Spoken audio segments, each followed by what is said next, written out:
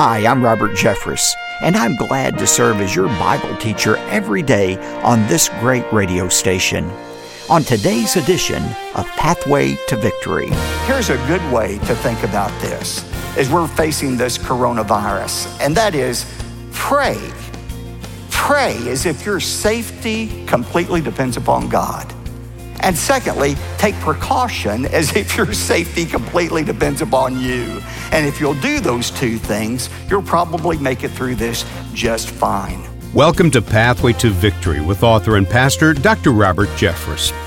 When the coronavirus emerged as a worldwide pandemic, people wondered if it could be a punishment from God. Today on Pathway to Victory, Dr. Robert Jeffress explains the relationship between sin and sickness and shows how the answer ties into God's final judgment of the earth during the end times. Now, here's our Bible teacher to introduce today's message.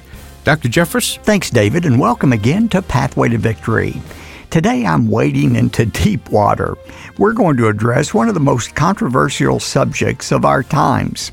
In just a moment, I'm going to tackle this highly debated question that originated a few years ago and people are still asking it today. Is the coronavirus a judgment from God? But first, let me remind you that right now we're working our way verse by verse through the book of Revelation. This is a record of revelation given by God to the Apostle John. Now, most people think of Revelation as God's edict for the last days, but it's really far more than that. Revelation contains an unveiling of the person and work of Jesus and his triumphant return. I've written a book to help you understand John's revelation. It's a new book called Mysteries of the End Times, and along with my book Final Conquest, it will help you understand every verse in the book of Revelation. And during the time this teaching series is airing on Pathway to Victory, I'm pleased to send you a copy of the new book, Mysteries of the End Times, with my thanks for your generous gift. Be sure to have a pen and paper ready at the close of my message because I'd like to send a copy of my brand new book to your home right away. But right now, let's get started with today's fascinating topic. We're in Revelation chapter 15, and I've titled today's message, Is the Coronavirus a Judgment from God? Is the coronavirus a judgment from God? Just asking that question elicits some pretty strong responses from people. If you don't believe that, just look at my Twitter feed. I couldn't believe some of the things people wrote on there. I jotted down some of the nicer things.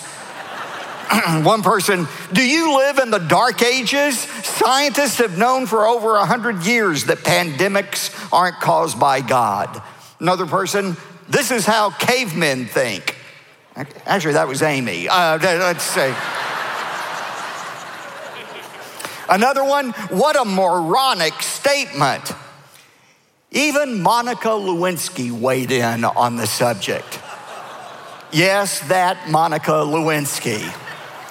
One of our staff members showed me one of her tweets. She had been in Dallas this week, and she was speaking, and she drove by one of our billboards and saw the sermon title, and she tweeted it out and then added an expletive for emphasis to go along with it. That really didn't concern me nearly as much as why was one of our staff members following Monica Lewinsky on social media? An investigation is forthcoming. Now, I promise we're going to answer that question in just a few moments. But to provide a context for it, I want you to take your Bibles and turn to Revelation chapter 15. That's where we are right now in our study of Revelation. Now, when we get to chapter 15, before the final judgments, John is going to describe three things that he saw. First of all, notice in verse 1 what he says. Then I saw another sign in heaven. Let me stop there and remind you, there are three signs John talks about he saw in heaven. In chapter 12, the first sign, chapter 12, verse 1, he saw a sign of a woman who was about to give birth. This is a picture of Israel about to give birth to Jesus. And then in verse 3, he said, I saw another sign. That's the second sign, a dragon who represents Satan, trying to devour the woman, Israel, and her child, Christ, and those who belong to Christ. And now when we get to chapter 15, verse 1, John says, I saw a third sign. And the sign he sees is going to be the judgment of God that destroys Satan, the dragon, and all who follow after him. These three signs in and of themselves tell the whole story of mankind. John says, I saw another sign, the third sign in heaven. And notice the two words he uses to describe this sign that we're going to look at. He said, this sign was great and marvelous. John says, what I am about to show you is incredible. It is absolutely astonishing. It was 7 angels who had 7 plagues. These are the final judgments.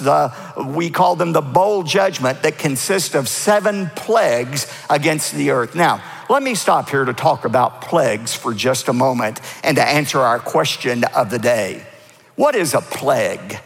A plague is a natural disaster that is supernaturally timed as a manifestation of God's judgment. Let me say it again.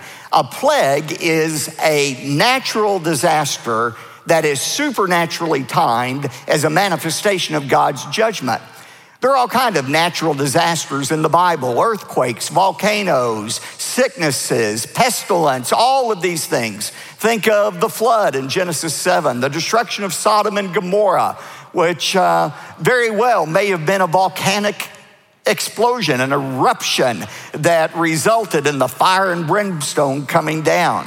You know, when I was in college, I had these, might as well be pagan religion teachers, because all they did was try to explain away the miracles of the Bible. You know, oh, well, this is just natural in that part of the world to have an earthquake or a volcano or, locusts and so forth. Look, the point is, the miracle is not that these things occurred, but they occurred at the precise timing God was sending a judgment. That is the miracle. It's a natural disaster that is supernaturally timed. And you've had these plagues all throughout the Bible. Now, sometimes a plague will be extended, like the flood in Genesis 7. It lasted 40 days. It rained for 40 days, but the earth felt the effects of it for a year. We've already seen in Revelation 8 and 9, the trumpet judgment, the locusts, these other judgments that occur over a period of months. Sometimes plagues are very quick. And the ones we're going to look at next week, these final 7, the word plague literally means wound or blow. It is God striking the earth very, very quickly. They happen very, very rapidly. But whether a plague is extended or short, the question that we're looking at today is the coronavirus one of those plagues that is talked about in the Bible? Is it God's judgment against the earth? And I'd like to submit to you 4 truths about God's judgment that might help you evaluate this or other events in the world or in your life as well. 4 statements I want to make, and don't judge these statements until you hear the last one.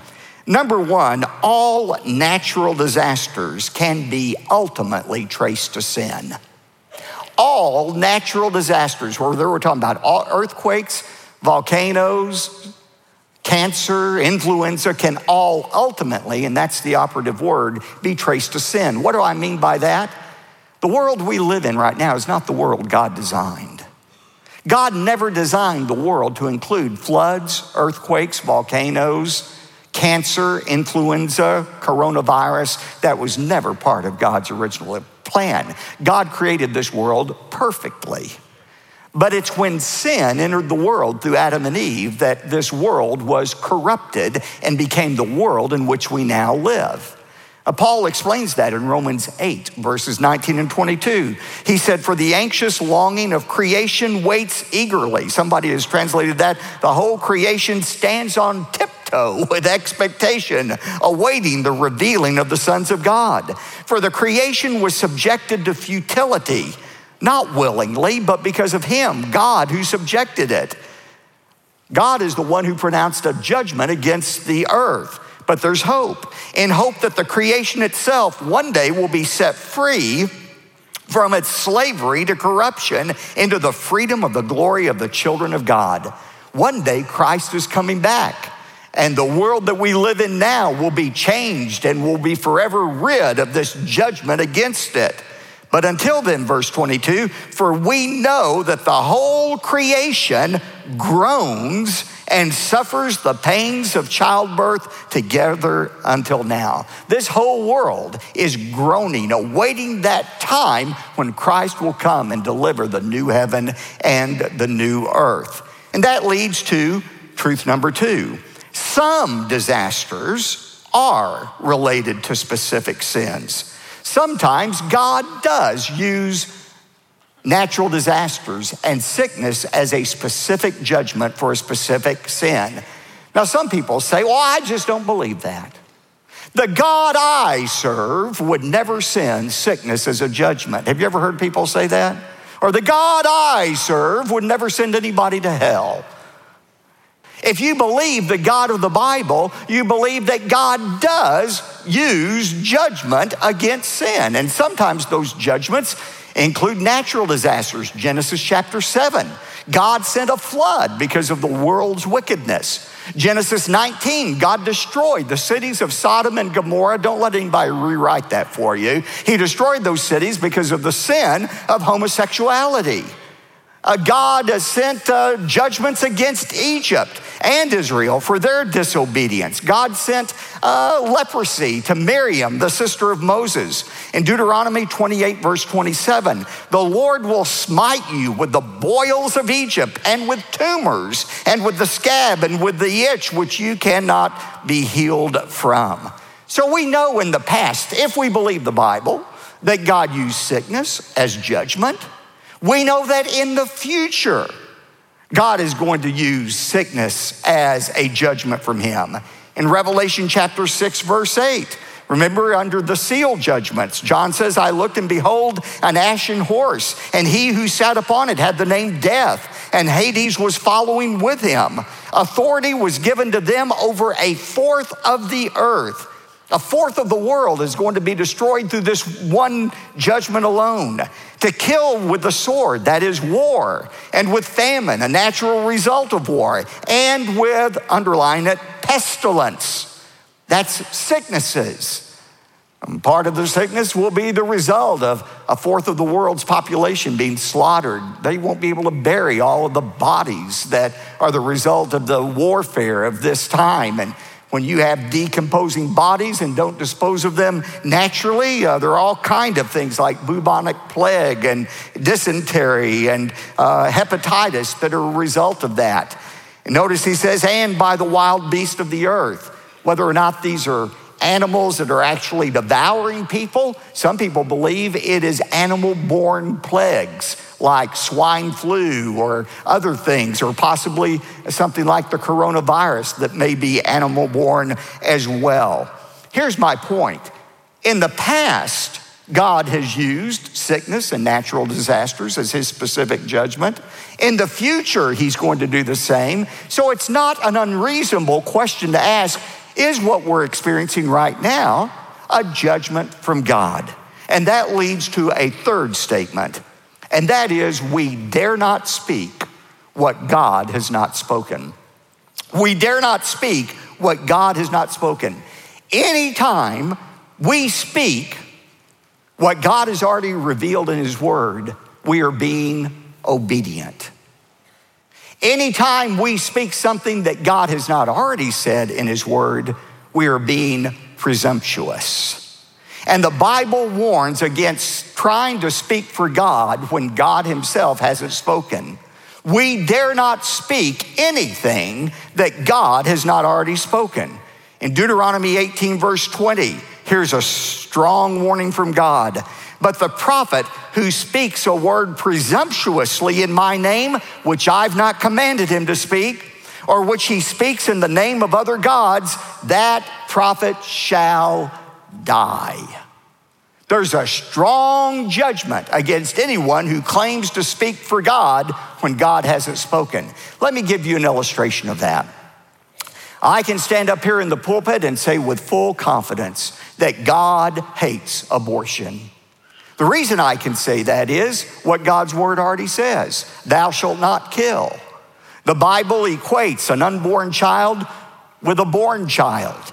In Luke chapter 1, the Greek word brephos is used to describe John the Baptist in Elizabeth's womb. And that same word, brephos, is used to describe the little children who came to Jesus, who had already been born. God sees them exactly the same, the unborn and the born. And God hates the murder of anyone, including children who are born or unborn. I can say that. Secondly, I can say with all the confidence in the world that God will judge a nation that kills its own children. I can say that, again, because God did that with Israel.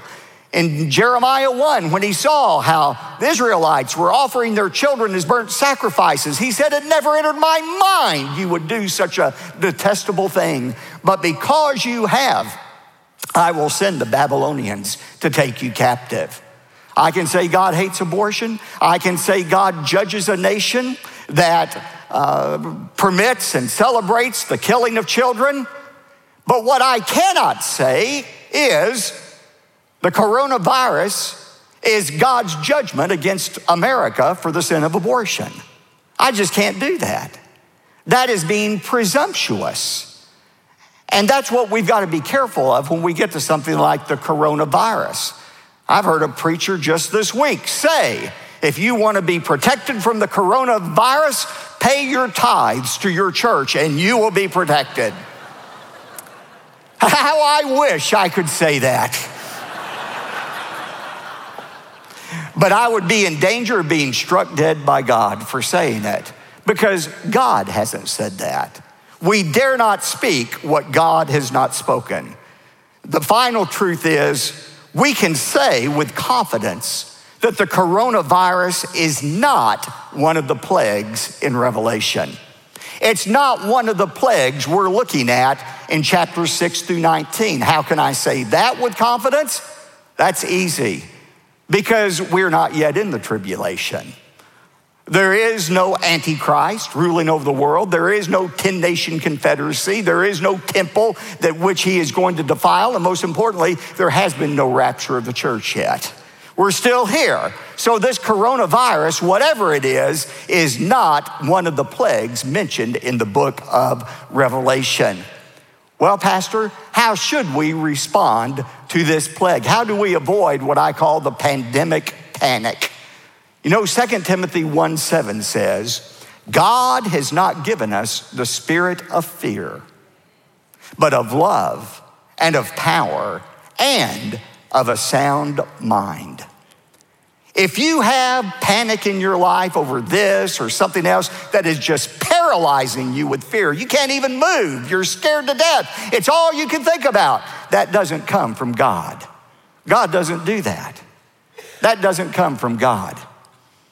You know, the Bible, I think, gives us two ways to handle a crisis like this. One way, the first way, is through prayer. Philippians 4 says, don't worry about anything, Paul wrote. Instead, pray about everything.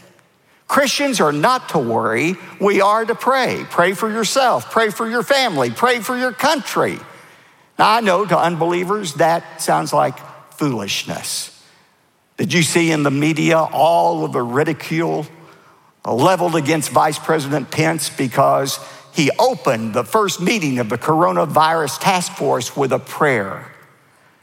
And the unbelievers, they absolutely ridiculed that idea. Oh, I can't believe we're in so much trouble if we're having to pray and this and this and this. Friday night on Fox, Greg Jarrett asked me, Pastor, do you think the people who are criticizing the vice president for praying, are they just anti-religion? I said, no, they are anti-God. They are atheists, every one of them.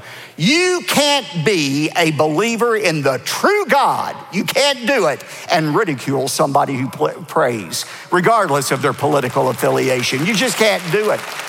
You can't do it. The Bible says we are to pray, not just about some things, we're to pray about everything. One of the greatest honors of my life was when I was invited to preach the inauguration sermon for the president and the vice president, for their families and for the cabinet officers. And I talked about our need as a nation for God. And I quoted Ronald Reagan, who said, "God does not need America, but America needs God." If we ever forget that we are one nation under God, we will truly be a nation gone under.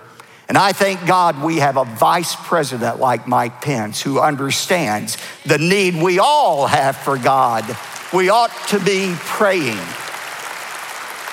We ought to pray, but prayer, although it's the first thing we should do, it's not the only thing we should do. The second thing I would add is precaution. Prayer and precaution. Again, 2 Timothy 1:7, God has given us not fear, but he has given us a sound mind. And he expects us to use that sound mind. You don't check your brain in at the door when you become a Christian. You need to think and act sensibly. Take common sense precautions. That's not a lack of faith. That's just right thinking.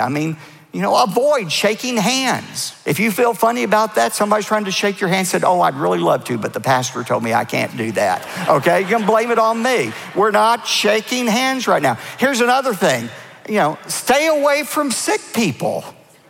Just stay away from them. Not only for your own protection, but for their protection. The people who are most in danger of dying from this virus are those who are already compromised. And you could be carrying it and not even know it. And if you're around a sick person, you could give it to them. Our staff, we've told our staff, don't go to the hospital right now. Just don't go to the hospital. If we have somebody in the hospital, give them a call. Pray for them over the telephone. And I'd say the same to you. Don't go see people in the hospital. I don't want some staff member coming back and infecting the rest of the staff, who in turn infects the church as a whole. That would shut our church down. That's just smart thinking. Now, I know some of you, you're holier than God, and you're thinking, "Oh, I can't believe that. Pastor telling us not to go visit the sick in the hospital. What would Jesus do?" News alert. You're not Jesus, okay? Nobody needs your divine touch. Your divine touch isn't gonna make anybody well. It may make them sick, okay? So just lay off that, okay, for a while. Well, I delivered this series on Revelation during the deepest season of the pandemic, when emotional responses were running very high. And as you can tell, I'm only midway through this highly charged topic. And so I've set aside tomorrow's edition of Pathway to Victory so that you can hear the remainder of my message. And just before I turn things back over to David, I'd like to remind you that I've written a brand new book to complement our study in Revelation. If you believe you already have a copy, then think again. This one is hot off the printing presses. The book is called Mysteries of the End Times, 5 Little-Known Truths About God's Plan for the Future. In my new book, we'll explore together 5 areas of Bible prophecy, such as the mystery of America in the end times and the mystery of the marriage supper of the Lamb. My new book is yours today when you give a generous gift to support the growing ministry of Pathway to Victory. It comes with my profound thanks because, honestly, we couldn't provide these daily visits on radio and television without the financial partnership of friends like you. As you give generously today, be sure to ask for my new book, Mysteries of the End Times. You'll be encouraged to learn that because of your generosity, we're taking on new territory and pushing back against the evil one. But I can honestly tell you, at Pathway to Victory, we are feeling the heat of spiritual opposition, and we truly need supportive partners like you. So, thanks for reaching out today. Here's David with all the details. Thanks, Dr. Jeffress.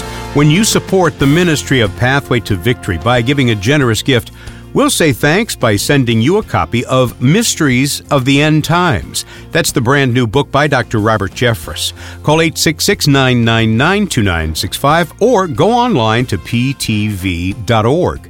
Now, when you give an especially generous gift of $100 or more, you'll also receive the complete CD and DVD teaching sets for this month's series on the book of Revelation. Plus, we'll send you a copy of the best-selling book by Dr. Jeffress titled Final Conquest. One more time, our phone number, 866-999-2965, or simply go to ptv.org. You could write to us, P.O. Box 223-609, Dallas, Texas, 75222. Again, that's P.O. Box 223-609, Dallas, Texas, 75222. I'm David J. Mullins. Join us again Tuesday when we continue to answer the question, is the coronavirus a judgment from God? That's right here on Pathway to Victory. Pathway to Victory with Dr. Robert Jeffress comes from the pulpit of the First Baptist Church of Dallas, Texas. Imagine waking up to the sight of Alaska's majestic coastline or spotting wildlife from the deck of a luxurious cruise ship. Experience these unforgettable moments on the Pathway to Victory cruise to Alaska with Dr. Robert Jeffress, June 15th through the 22nd, 2024. Leave the stress behind as you take in God's magnificent creation. Relax with us in Alaska, and I guarantee you'll come home spiritually and physically refreshed. To book your spot on the 2024 Pathway to Victory cruise to Alaska, go to ptv.org.